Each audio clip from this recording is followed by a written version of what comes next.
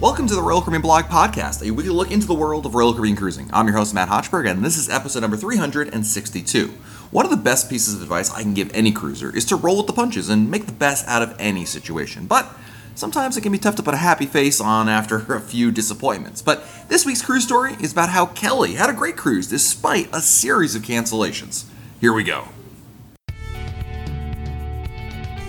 On this week's cruise story, I get to be joined today by another podcast listener who's going to share with us a great Royal Caribbean tale from the ship. And joining me from the virtual schooner bar that we've declared before the recording is Kelly Kolovas from Bowling Green, Kentucky. Kelly, welcome to the Royal Caribbean Blog Podcast. Thank you very much, Matt. It's an honor to be here. Absolutely. And you sent me an email about a cruise story you wanted to share with us about a cruise that you've been on here. And if you've listened to these podcasts over the last, how many? It started out as weeks. I think we're going on months now. But sharing, if you've listened recently, we've been sharing different tales, different experiences from on board a Royal Caribbean cruise. Because while right now there are no cruises going on, I think it's helpful to be able to look back at better times and remember fun cruises, memorable cruises, interesting incidents at sea, however you want to look at it. And Kelly, where are we going today? Well, we originally were going to be going to Cuba. That was the plan when we booked the cruise. Like everybody that likes to cruise, we have our cruise bucket list. And this particular cruise was going to check off a lot of different list in that bucket. First and foremost was going to be Cuba.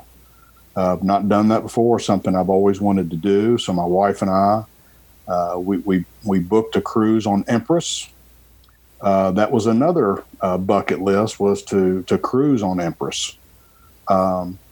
Another part of that bucket list that we were going to accomplish is not only do we have Empress booked at the 1st of September, but we were going to do our first side-to-side with Majesty, leaving out of Fort Lauderdale.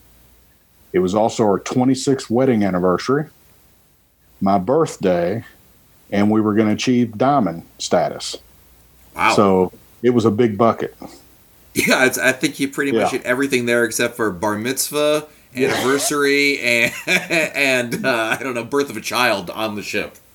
Exactly. So, of course, being very excited as we were, the first thing that happened to us is sometime, I guess, in June, the U.S. government decided that it was not a good thing for us to visit Cuba any longer.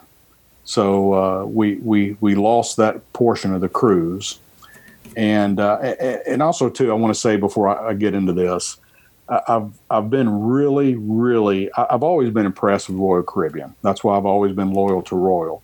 But after this cruise and the series of events that happens, it just reaffirmed our loyalty to the company. And so in June, we get a nice friendly email from Royal Caribbean saying, hey, even though this isn't our fault, we're having to do as the government tells us to, we would still like for you to cruise on Empress. We've changed the itinerary to Western Caribbean, which, hey, we love Western Caribbean too. Sure. And if you still choose to sail with us, we're going to give you a 50% off of your cruise as a credit. Wow. So, hey, we would have gone regardless. But 50% makes it just that much sweeter. So, we get all excited about, doing that. We're still going to be on Empress. So we still get some of our buckets list checked off with it. So then along comes Hurricane Dorian. And, we get another nice email from Royal Caribbean saying, hey, it's not our fault. We still like for you to cruise with us.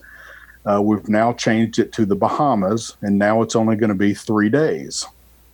Wow. But if you'd like to sail with us, we'll offer you 50% off.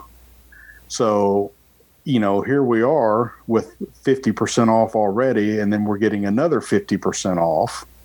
Probably Matt, in another circumstance, if we hadn't had that side to side, we may have not flown down there for 3 days. But I'm so glad that we did with the way that it turned out. When we left out of Nashville, and I'll tell you that plane ride down to Fort Lauderdale, there was virtually no one on the airplane, because this was just, immediately after, Dorian had come through the Bahamas and South Florida. And so we get down there and get our ride share over to the terminal. And I tell you, I've never walked into a terminal where there wasn't anybody. Seriously, man, this is the first time I've been on Empress, and in that particular terminal that they were loading the ship at, and I honestly thought we were at the wrong place. It's first of all, it is surprising. Number one, that your flight actually went off, considering that the hurricane had just gone through there. Yeah. And I was going to ask you, and you obviously addressed that issue of, it's one thing if you live in Florida and to go on a 3-day cruise, why not, right? But still fly down for it, and take advantage of it. Basically you're cruising almost for free at this point with the two different refunds there. But but it's glad you're able to, again, this, I think our audience is going to learn the making, the saying, life gives you lemons, you make lemonade out of it. This is what it's all about here. So please continue here, Kelly. Right. Well, not only was it free, as it turned out, they actually paid us to go on the cruise, because by the time that we got done, when we walked off the ship and I got my receipt in my email, Royal Caribbean had refunded us. And now this is after gratuities, onboard expenses, and everything. I received a credit back to my credit card of $251. And on top of that, they gave us a future cruise credit of $186. So they paid us nearly $400 to go on that cruise. Not bad. Not bad at all. That'll never happen again in my lifetime. But aside from all that, that's not really what made this cruise special. What made it special was that when we boarded the ship at 11 o'clock, again, I can't emphasize enough to tell you how empty this vessel was. Empress isn't big by any stretch of the imagination. I think at full capacity, I think we're talking around 1,900 thereabouts passengers. Yep. My wife and I got on board, and like a lot of other cruisers, you have these traditions that you go through. And my wife and I, Vanessa, our long-standing tradition is, as soon as we get on board, we head straight to the schooner bar and get the drink of the day to start the vacation. I like it. And so that's what we did. But typically when we go to the schooner bar, there's several people in there. We counted 6 people in the bar. And so we stayed in there for a little while. When they released the rooms, we went and did that and came back for sail away.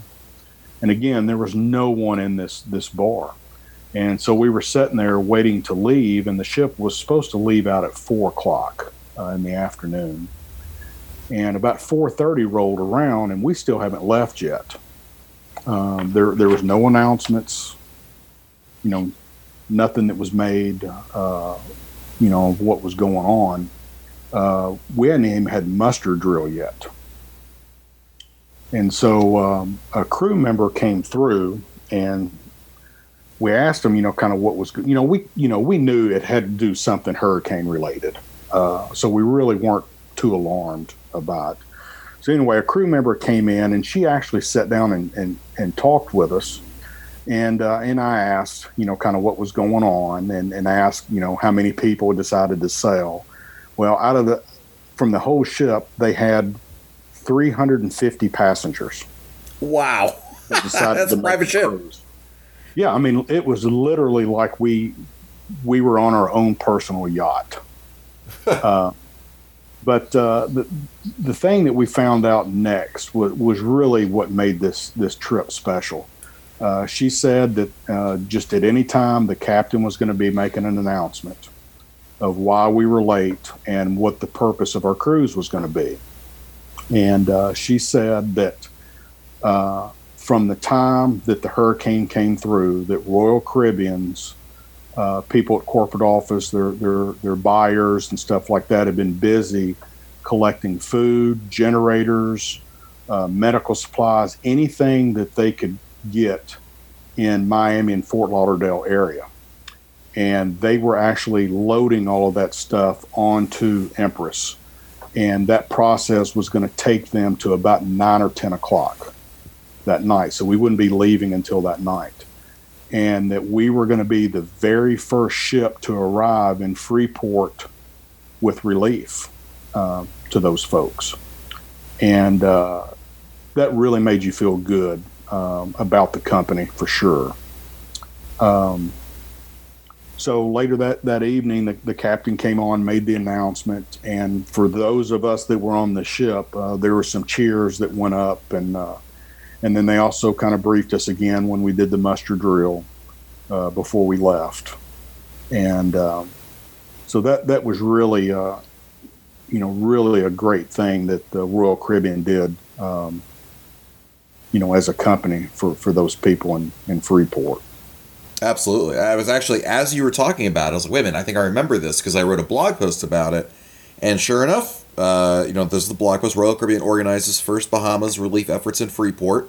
And here's what I wrote here on the blog post. Yesterday, Empress of the Seas became the first to activate the company's disaster relief operation to bring relief supplies and 20,000 daily meals to the Freeport, Bahamas community. And, there's photos and all that. And I was lucky enough to go on Mariner of the Seas. I think we were the second or third ship after you.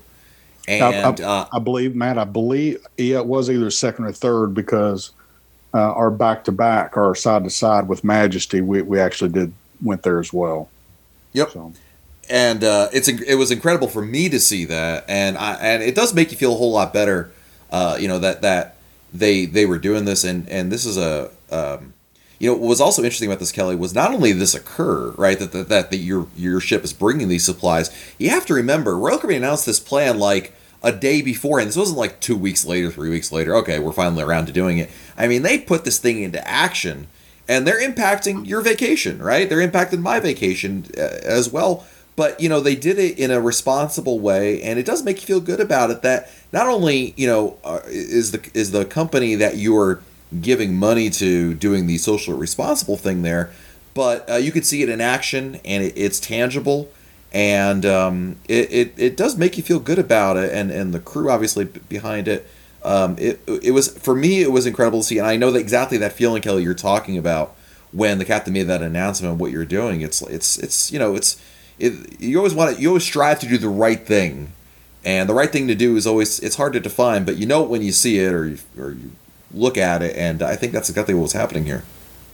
Yeah, and something else too that really kind of pulled at the heartstring is there was another announcement later in the evening saying, just kind of giving an update, and part of that update is said that they were actually going to be bringing on medical evacuees and women and children from Freeport to ferry to Nassau. So that really even made things more incredible for what they were going to do with this relief effort. Absolutely, incredible stuff. It's just it really was, and not to mention only having 350 people on the ship was really pretty remarkable. We that night for dinner, of course, they made announcements how things were going to change through the cruise and everything. And because of having so few people on there really was no sense in them having early seating, late seating, my time dining, and all that in the dining room. So basically what they did is they just said, we're going to have the dining room's going to be open from 6 to 8, and it's just going to be open seating. So whenever you want to go to the dining room, just show up. We'll get you to the table, and you can eat dinner. And they only opened the lower level, the dining room, not the upper level. I guess that makes as sense. I well. mean, it's just Yeah, even with that, it still must have felt like there were like 5 people there, right?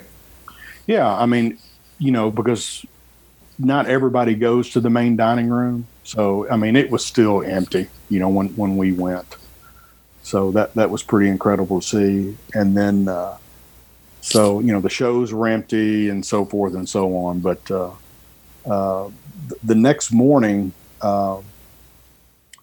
Our original itinerary, well, the third itinerary that we received after the hurricane, we were supposed to be at sea for a day and then Nassau, Key West, and then come back. And so what they told us was that when we left Miami, we were going directly to Freeport.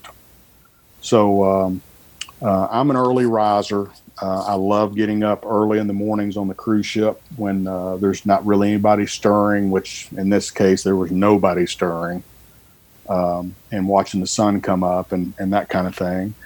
And that particular morning when I got up, we had already arrived at Freeport. And they had lowered, I'd say probably half of the lifeboats on the ship that they were using to ferry supplies back and forth. There was just a whole flurry of activity going on between the lifeboats running back and forth. They had some, I guess, tugboats you would call, coming from their port, coming up to the ship and receiving bottled waters. And we saw, these huge packs of cereals and all of this stuff. We couldn't pull into the dock because the dock was still damaged and they hadn't cleared it for ships. So we had to anchor just off of the coast. There were Coast Guard helicopters flying everywhere.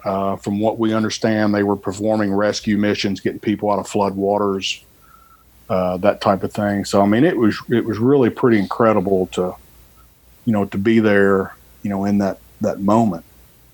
And then one of the things that I noticed is as we were anchored off the coastline, when you pull up to you get ready to pull in the port, you see the island, you see all the beautiful greenery and the trees and and all that stuff, the nice blue waters and all that stuff that you see in the Caribbean. Well, the first thing I noticed, Matt, the trees were stripped clean.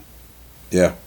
I mean, it was just like somebody had taken a vacuum cleaner through there and just stripped the leaves off all the trees off the coastline there. So that was pretty terrifying to see. I know what those people had gone through. Absolutely, it's always difficult to even explain. Even if you have this age of photos and videos, it doesn't matter. You can't. It's hard to understand or grasp the scale of it until you actually see it in person. It's just there is no. It doesn't translate nearly as well, over media as it does when you see it in person. So, right. It's incredible to see. Well, that evening when we finally left Freeport, they had again, the captain did a very good job of informing us everything that was going on. He said that they had indeed brought on over 100 people, medical evacuations and women and children, and I'd actually came across a mother and her child in the elevator. And was just kind of asking them, about things. And she said that they were the biggest thing was the floodwaters. And she said her and her children had to, I guess, escape to the second floor of their house to avoid the floodwaters. But Matt, she said something that just really, really floored me, and something to me that I think you would only see in a movie. She told me that she lived there close to the coast, and because everything was just underwater, that not only did they have to escape the floodwater in her house, but they said they actually had a shark in the house. Wow. So, I mean, you go through all that and you have a shark in your house. I mean, wow. What do you do, right? Right. Unbelievable. Yeah. Yeah. That's so. But anyway, the following day, we get to Nassau, and I guess they unloaded all those folks in the mornings, and And my wife and I, like, a lot of people, we've been to Nassau so many times. That's usually the time that we like to enjoy the ship, because there's so many people that get off the ship. And in this case, I think we were the only two still left on the ship. Yeah. So my wife and I'm really big in the trivia. I love playing the trivias on those days, and my wife does too. And so we show up for 10 o'clock trivia in the Schooner Bar, and there's no one. And actually, the young lady, she's one on the cruise director staff. She actually stayed with us all day long, from like 10 o'clock till 5 o'clock, doing the different games. And I think there was only 2 times that we actually had another guest with us during those games. And she actually enjoyed it because we had her join in with us on some of the games. I mean, she would direct the trivia, but we had like cornhole, and then there's this game where you toss this rope that wraps around different levels on a pole type thing. And so we let her play the games with us, and we actually awarded her 2 gold medals. I love it. Yeah. So, it was it was really something special that we had. So again, you want to feel like having a private yacht and everybody at your beck and call. We had that all day long while we were in Nassau.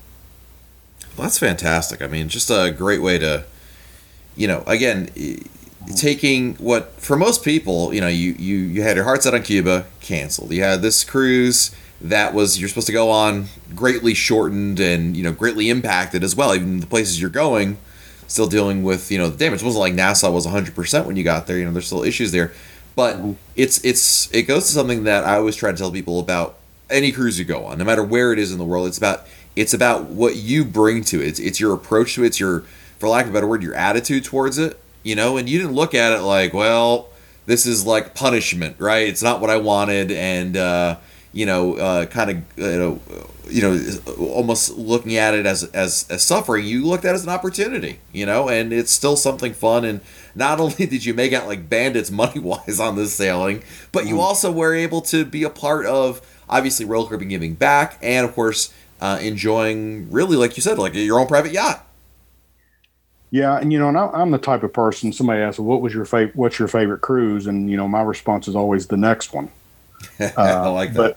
But it really was.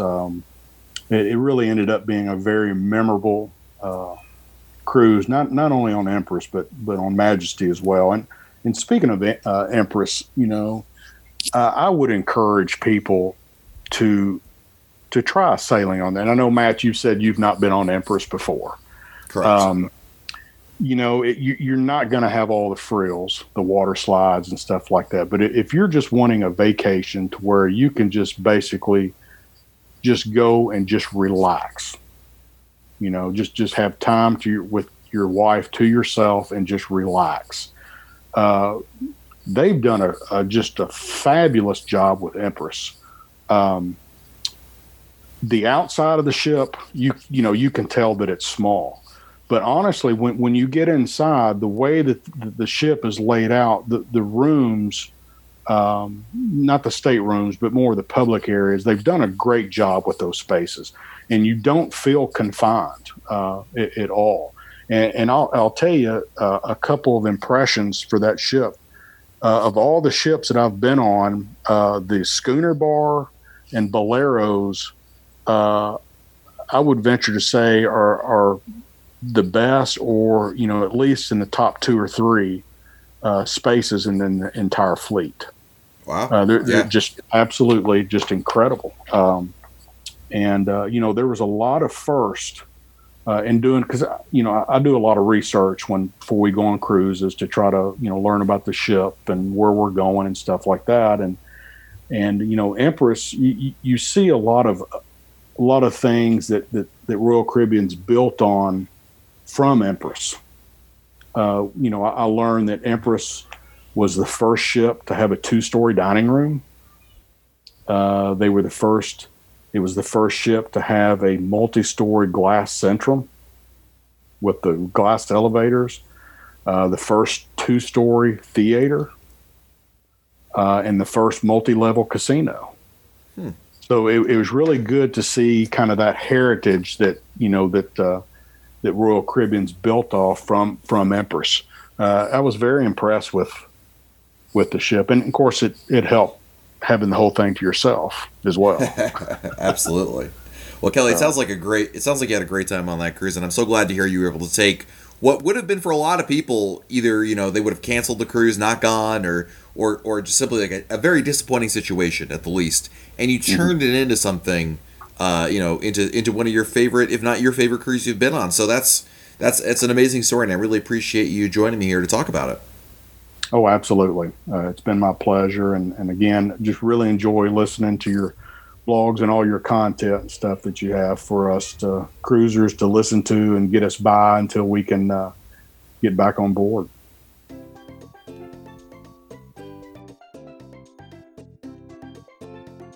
Well, friends, time to answer some more of your listener emails. Let's begin this week with an email from Ryan Ahmed, who writes, "Hi, Matt. We're thinking of planning a cruise at around May 2021, if COVID is over, of course, and we're thinking of doing a 7-night Western Mediterranean cruise on Harmony of the Seas.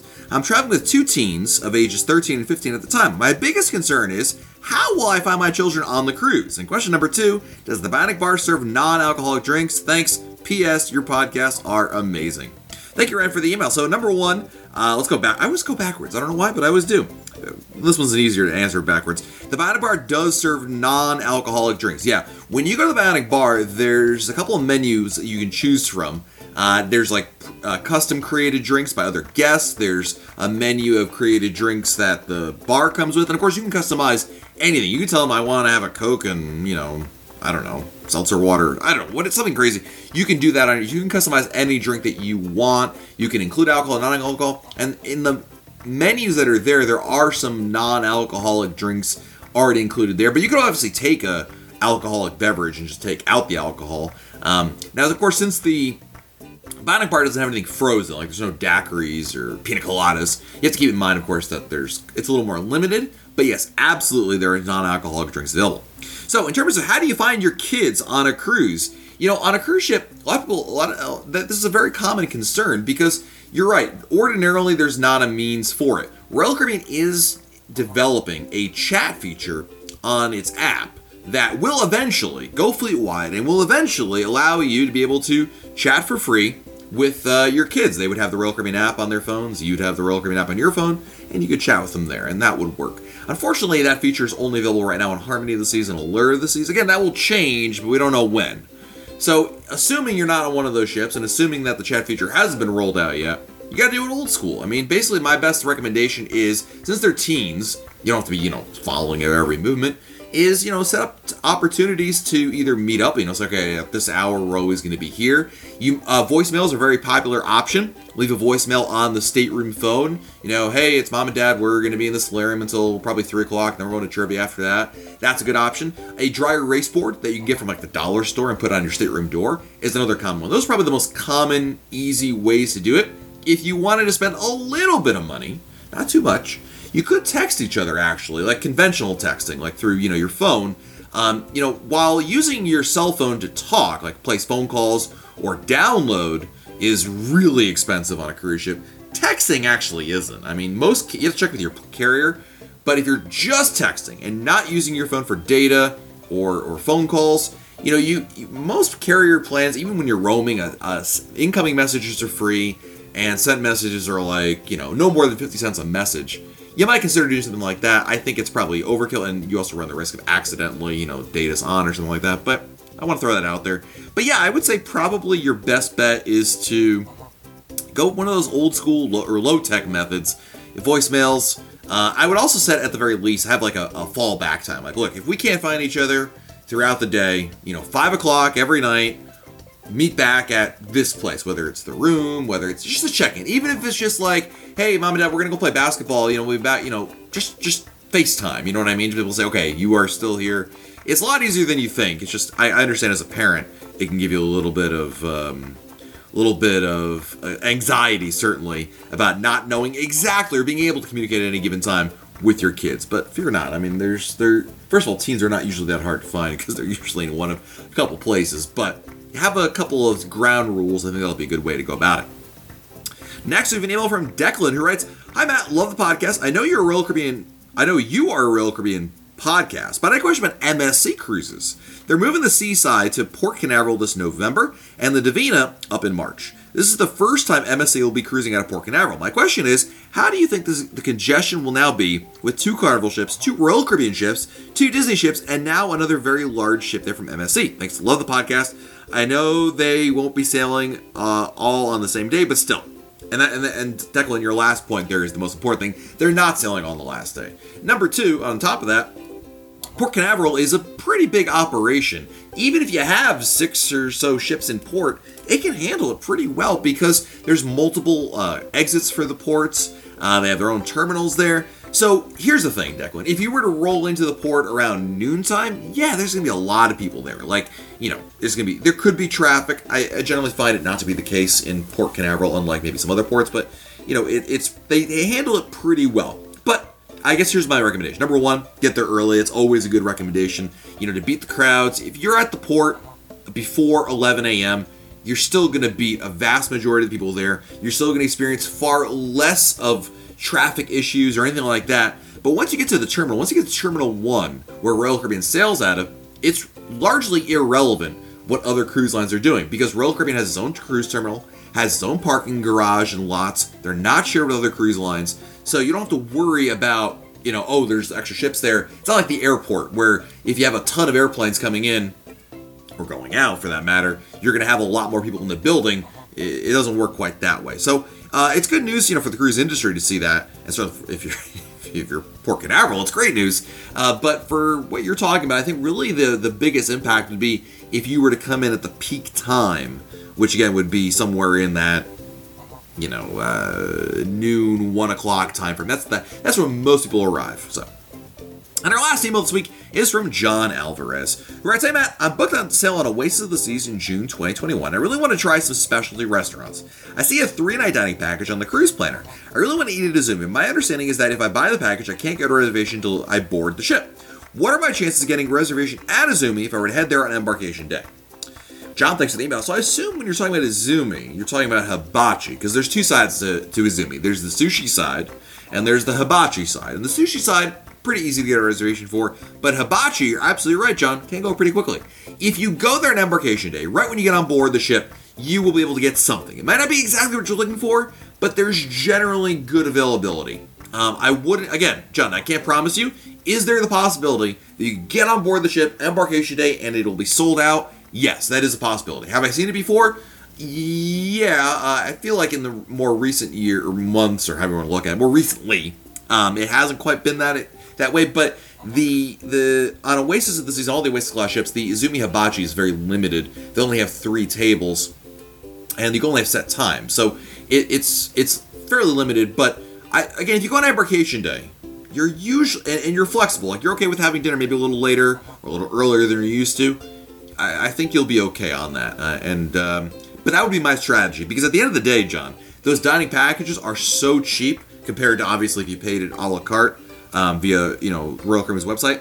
So that's what I would do, and I would roll the dice on it. I think that's what you should do as well. So yeah, book the dining package, get on board the ship, go there first thing. I mean, really, I would get there as soon as you get on board the ship. Go there first. It'll only take you a couple minutes to make the reservation, and you'll be good to go. So thank you to John, thank you to everybody for listening to this week's episode. Of course, you can always email me, Matt at RoyalCaribbeanBlog.com, Matt MATT at RoyalCaribbeanBlog.com if you want to send me your emails about really anything on your mind about Royal Caribbean. So thanks for listening. This has been Matt, and we'll talk again real soon.